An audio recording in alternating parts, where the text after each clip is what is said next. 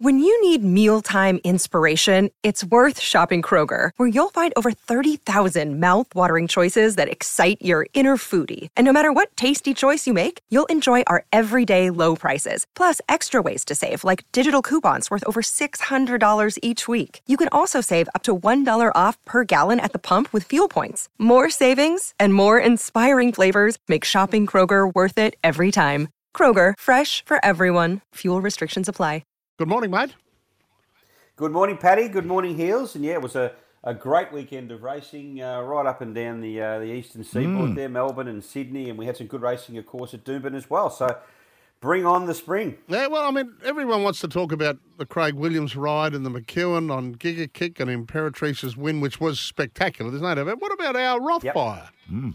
I ran a cracking race, right up there all the way. And oh, no, he just eased a little bit, Blake Shim, but he had to make his move too before the home turn. And, well, he split Imperatrice and Giga Kick on the line, run second, of course, beaten a fair way, but still a good effort. And don't forget, they broke the track record there. So that was an outstanding performance by Rothfire. I'm sure Rob Heathcote would be absolutely wrapped in that. Giga Kick didn't have the kick that he thought, eh? Well, I think Craig Williams has put his hand up and said he probably did the wrong thing. He got a bit keen early himself and took off before acceptances and set the race up for Imperatrice. I think we all thought what Imperatrice did was what Giga Kick would be doing. And I think next time around we might see a different sort of Giga Kick. So I wouldn't be sacking him on that run. But look, she's a really good mare. She's won 5 Group 1s, 4 over in New Zealand and 1 here at Moonee Valley. She goes okay, and she's heading towards the Everest as well, obviously. And we saw some other horses in Sydney put their hand up over the weekend for Everest slots. Even horses like Cylinder might end up going there. But I won't talk too much about Cylinder, Paddy. No, I don't like the race myself. I like Moravia in that race. Oh, did you really? Yeah, good on you. Hey, there was a very good Queensland connection, though, and they may be talking Everest as well about Sunshine in Paris.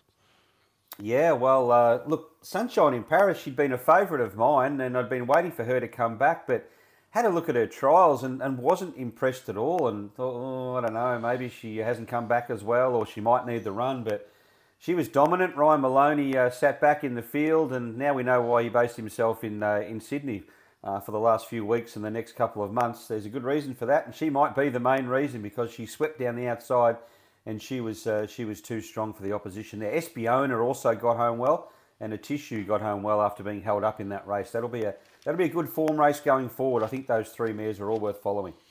What about locally? Well, we had a good day out for our local trainers and jockeys. It doubles to Kelly Schweida, double to Tony Gollan, double to Jimmy Orman, and a double to Ange Jones. The feature race, of course, was the Doomben Mile. That was taken out by Tidal Creek for Stuart Kendrick and Bailey Wheeler, and they are proving to be a lethal combination. More winners at the Sunshine Coast yesterday, so they are flying. The Wheeler-Kendrick combination. Tiger Shark made it two from its last 2 starts in race 1.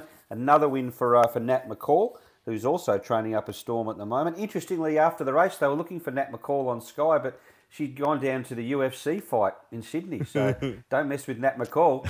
Sure. with Chris Lynn and Tommy Hackett. Well, there you go. I wouldn't mess with any of those 3. Yeah, Nathan Cleary, I think Tommy said, was there too. There'll be a few more. No, they'll all be there. Yeah. What do we got for the week, mate? We kick off tomorrow at Yeppoon, a meeting there. Then we go to Doomben on Wednesday. Bowen, beautiful Bowen on Thursday. Ipswich on Friday. Saturday we race at Eagle Farm. No Toowoomba meeting. We're racing during the day at Dolby. It's Dolby Cup Day, of course. Aquas Park, Gold Coast on the Poly track, and the Sunshine Coast on Sunday. I just mentioned Toowoomba. No meeting this Saturday night, but remember, week Saturday, should I say, it'll be Wheatwood Toowoomba Cup Day. So they're just letting the track have a week off, and then next Saturday week will be the feature meeting. Any news out of the Cairns Amateurs? Oh, yeah, the Cairns Amateurs was won by Sale for Lindsay Hatch. Yeah, Lindsay Hatch got Sale across the line. Shannon Apthorpe rode the winner there. $13 chance was Sale. He'd been building to something. I think I tipped him in one of those cups as a place chance, and he ran, I think, last. So that's what happens.